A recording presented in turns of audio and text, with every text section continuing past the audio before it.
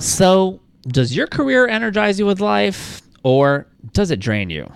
Recent Gallup polls show that a whopping 70% of us feel disengaged in the workplace. There's just gotta be a better way. Welcome to our Authentic Careers, where it is my job to uncover the ideas and strategies that can help you become better aligned with your career.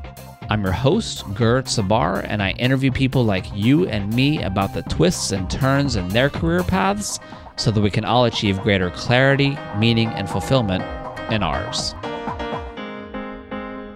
Welcome, everyone, to this week's episode of our Authentic Careers. Today, I present you another edition of the Career Tracks segment. Again, those mini-sodes meant to showcase some of the ideas and learnings I'm picking up along the way from all the great conversations I've been having with my amazingly open-hearted guests. And on this week's podcast, I'm jumping back into some of the nuggets that my 17th, 18th, 19th, and 20th guests uncovered for us, and we'll be playing some of their words back to you in the hopes that in some way you might hear them slightly differently than before and find them even more useful. And I'd like to start by focusing your attention today on the concept of knowing, or rather the various bits of knowings that we have about our respective careers along the way. I want you to get a sense of what those knowings sound like, and to get us started, I'm going to dial up Adriana A.G. Bevilacqua at that moment in time when her colleagues and managers saw something in her that she hadn't quite recognized for herself. They saw her next career move. It was like it was kind of like a you're right kind of moment. Yeah. It was sort of, I guess, validating in some ways. I mean, it was maybe somewhere in the back of my head, I was like, this is really what I'm good at. And I do believe if you do what you are good at, you will be a success, you know. Yeah. If you want to define success as, you know, doing what you want career-wise, I do think people say follow just like your passion. I think it's like you kind of have to follow your own talent.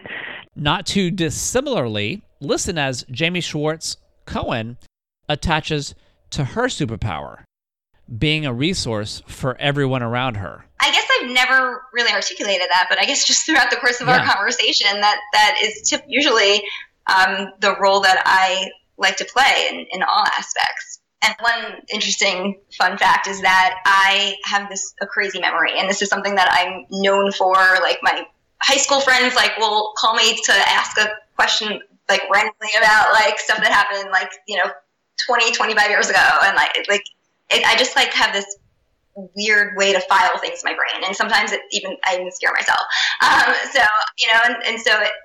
Through that sense, I'm able to remember and connect. If somebody asks a question about something, I just kind of always have an answer or a person to connect them with. So I guess I am that resource, through so many different lenses. Jamie also reminds us of something important that usually happens when we're truly doing our thing. We get this internal urge to amplify our work. When I worked in a hospital, it's very rewarding to work one-on-one with a patient and to work with them and on their individual goals and matching it to their individual lifestyle. That is very rewarding. But for me, what I started to realize as I entered the more corporate world was the impact that I could have on such a larger scale.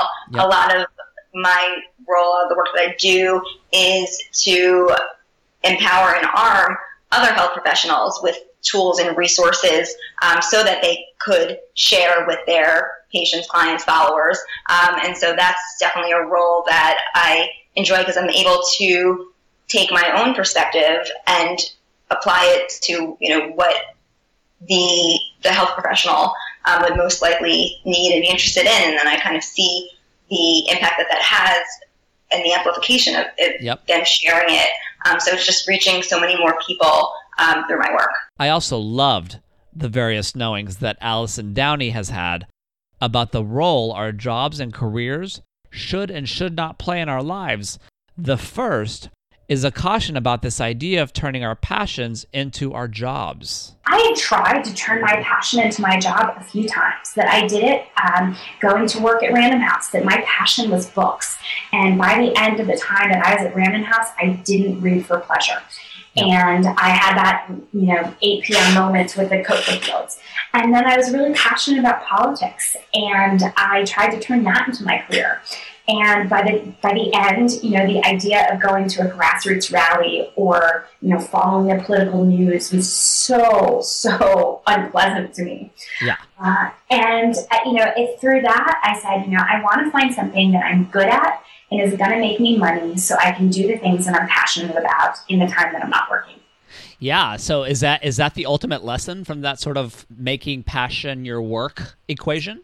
Well, I think so. But then I wound up proving myself wrong again when I went into Wall Street and hated everything that I was doing on a day-to-day basis, and was in this toxic culture that was completely unfriendly to women, and had this awful experience of pregnancy discrimination, and like all of the bad things happened while I was working on Wall Street, and I had to reevaluate the fact that I had reevaluated the thing about passion.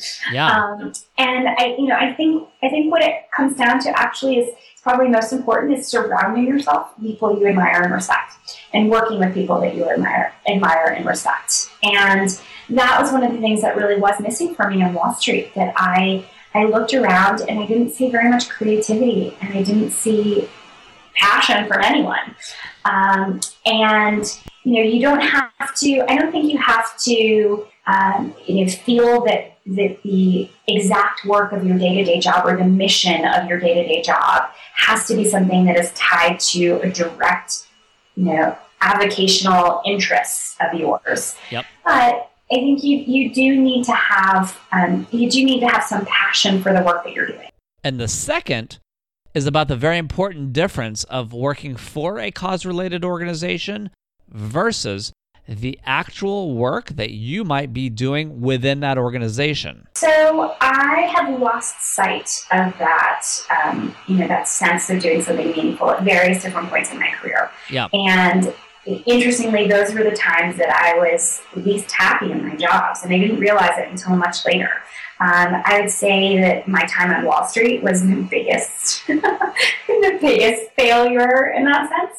But then the first job that I took after my son was born, really, it was the same thing. And I was working in a nonprofit then. So, I was doing something on a day-to-day basis that was impactful, and that it was changing kids' lives, and it was helping kids in high poverty areas get better educations. Right. But I didn't feel like the work that I was doing there was meaningful, that I didn't feel like it was moving the needle. Yeah. So, there's meaning and purposeful work that has an impact on the world. And then there's work where you're actually able to personally have an impact. And they're not one and the same. And lastly, for the multi-passionates among us, I offer you Gosha Ashby, who was very candid about her struggle of being a person of many interests. I always wonder, how much are we willing to do for love of something? Right.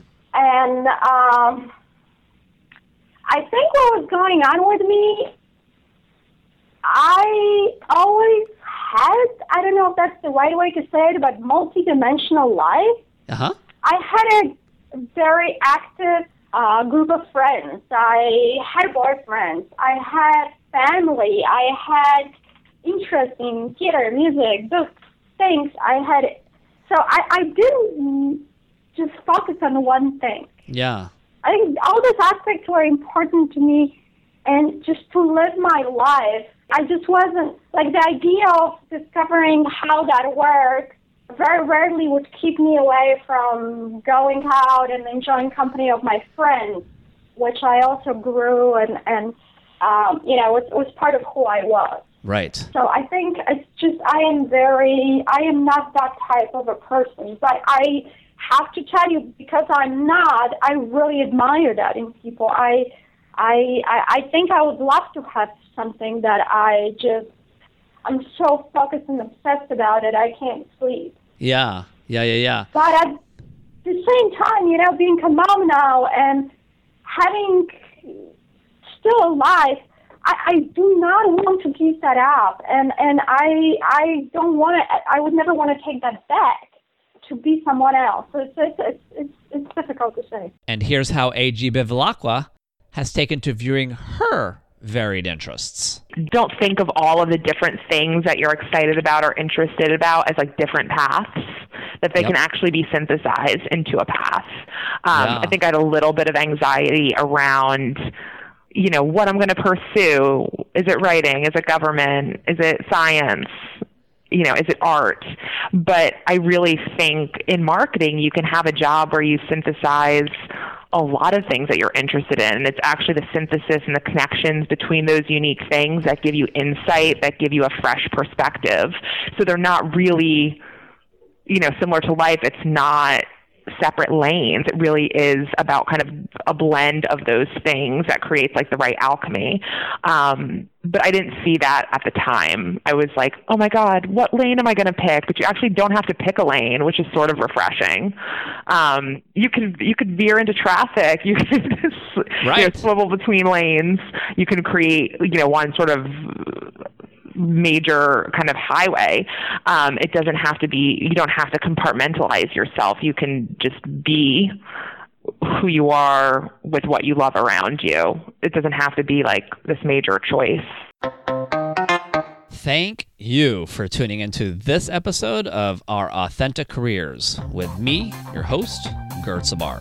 If you like what you just heard, I hope you'll let your family, friends, and colleagues know all about this little podcast. And since it's early days here at the OAC, your rating, and especially your review of the show on iTunes, would also be hugely helpful and very much appreciated. If you think you or someone you know would be a great guest, please don't hesitate to reach out at ourauthenticcareers.com.